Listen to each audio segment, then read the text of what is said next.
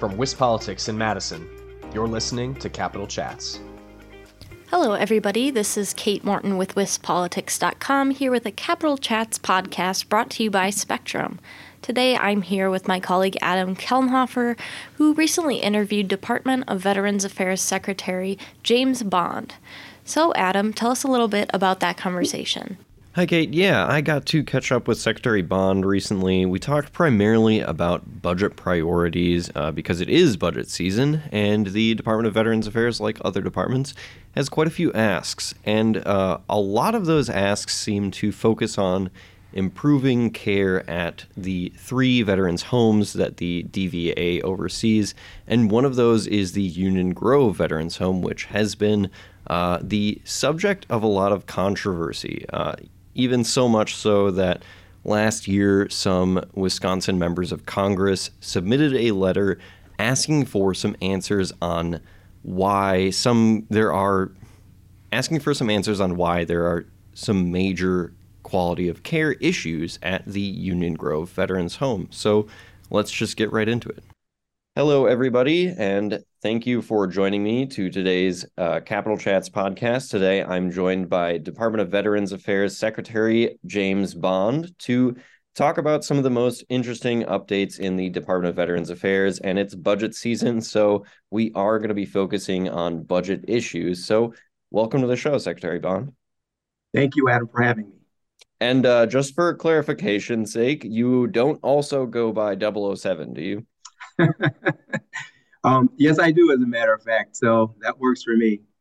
Actually, Adam, I'd like to share with you, I was in the Marine Corps for 4.5 years. I was stationed with John Lennon, Van Halen, and Jimi Hendrix. And when I got out of the Marine Corps and returned back to Wisconsin, my CVSO, County Veteran Service Officer here in Dane County, was Michael Jackson. And when I joined the Department of Veterans Affairs in 2010, our chief legal was Jimmy Stewart. So there's a lot of us celebrity types out there. Oh, you have worked with a star-studded cast, it sounds like. All right. So I just let's go to the budget right here or right away. So what are the top budget priorities for the Department of Veterans Affairs this year? Well, the top budget priorities for us is that, obviously Governor Evers include budget funding for the improvement of our homes, a master plan for King, investments in the homes, funding to assess the long-term care needs of veterans, and funding for recruitment and retention of our employees. There's also been a lot of focus in the governor's budget with respect to providing funding for vital services that will help our at-risk veterans needing housing assistance, employment, substance abuse recovery, mental health support services, and much more. All right. Sounds like a comprehensive list. Yes. So I want to touch on the Union Grove Veterans Home because that's been in the news for the last few years for some issues with the quality of care there.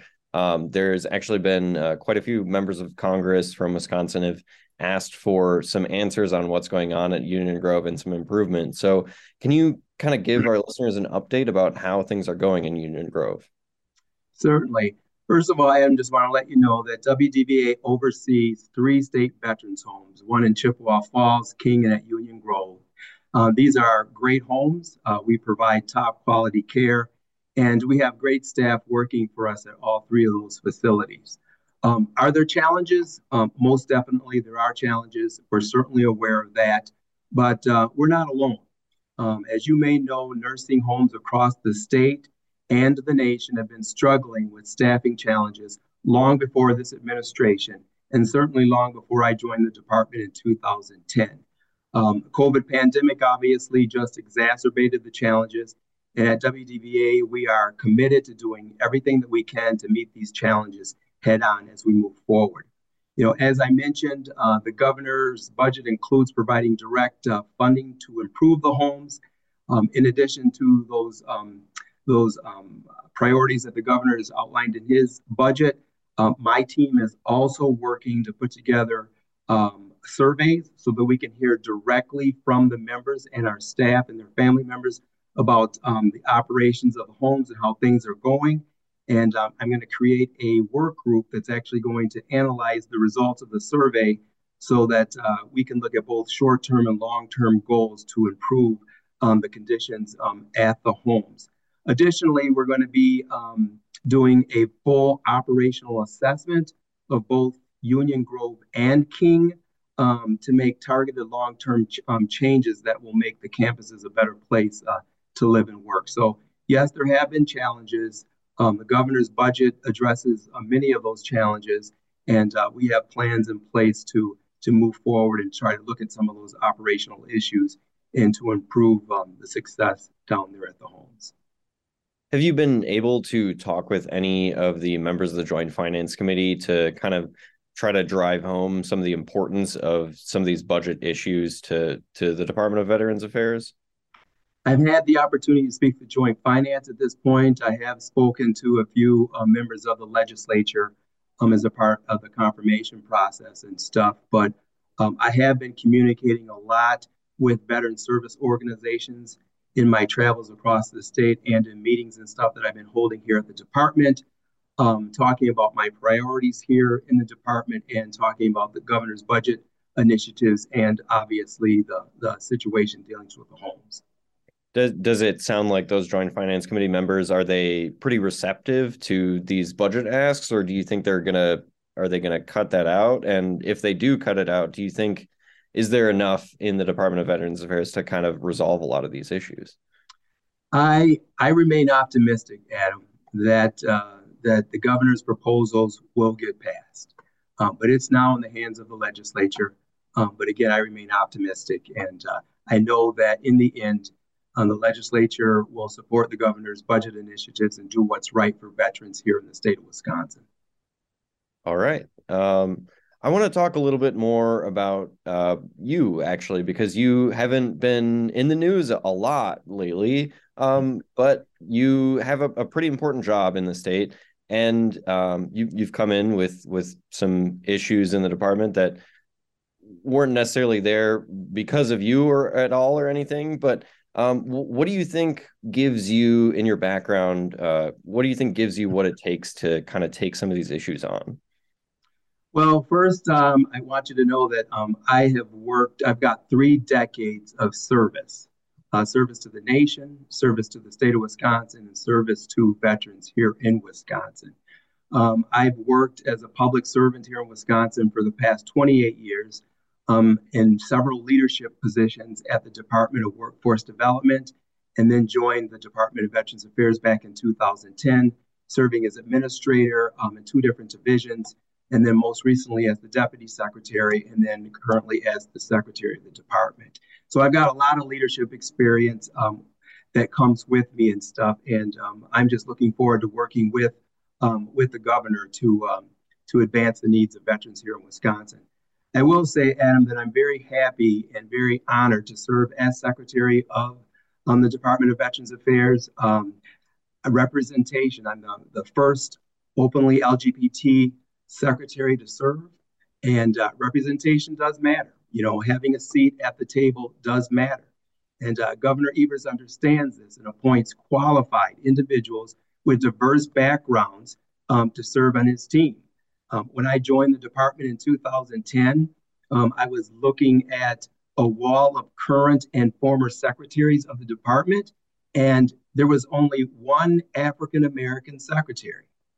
And I was looking at that picture and I saw myself in this African American person. And I thought to myself, you know, someday I could become secretary. And then in 2019, Governor Evers appoints Mary Kohler, the first and only woman to serve as secretary of this department. And then most recently appointed me as secretary, the first openly LGBTQ secretary. And I can tell you, as we move forward, other people will walk past that role of secretaries. They might be able to identify themselves or see themselves in those secretaries and say to themselves, you know what, someday I can become secretary.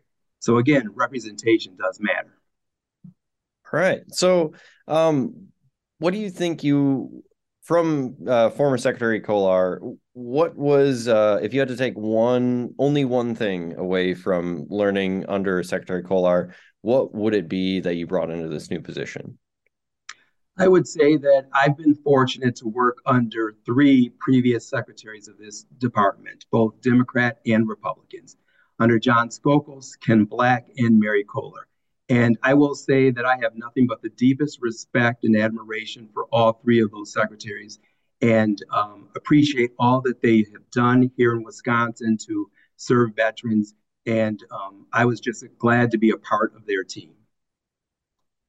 All right. What is so aside from some of these budget challenges, if you got the opportunity to kind of add to the Department of Veterans Affairs responsibilities, is there anything out there that you wish the department could take on that it currently doesn't handle? Well, I think what I would want to add to say to that though is that one of my top priorities is strengthening relationships with our stakeholders. I've been sharing with our stakeholders that I've been meeting with over the past few months that I can't do this alone. What I mean by that is I can't serve veterans by myself. Our department can't serve veterans by ourselves. We need all of us working together as stakeholders here in Wisconsin, coming together to address the needs of veterans and better serve veterans throughout this state. All right. Well, I think that's all we have time for, unless there's anything else you wanted to mention that I haven't touched on. Nope, I think that's good, Adam. I appreciate the time. All right. Well, thank you very much for joining me on today's show. It was a pleasure to have you, and I hope you have a good rest of your week. Thank you. You too. Well, Adam, thank you for sharing that interview, and we'll have to keep an eye out on how the budget discussions go in the coming weeks. That's right, Kate. And if our listeners want to read more about the budget and how it's going, they can head over to our website at wispolitics.com and check out the budget blog. But for now, I'm Adam Kellenhofer. I'm Kate Morton. Thanks for tuning in to WisPolitics Capital Chats, brought to you by Spectrum.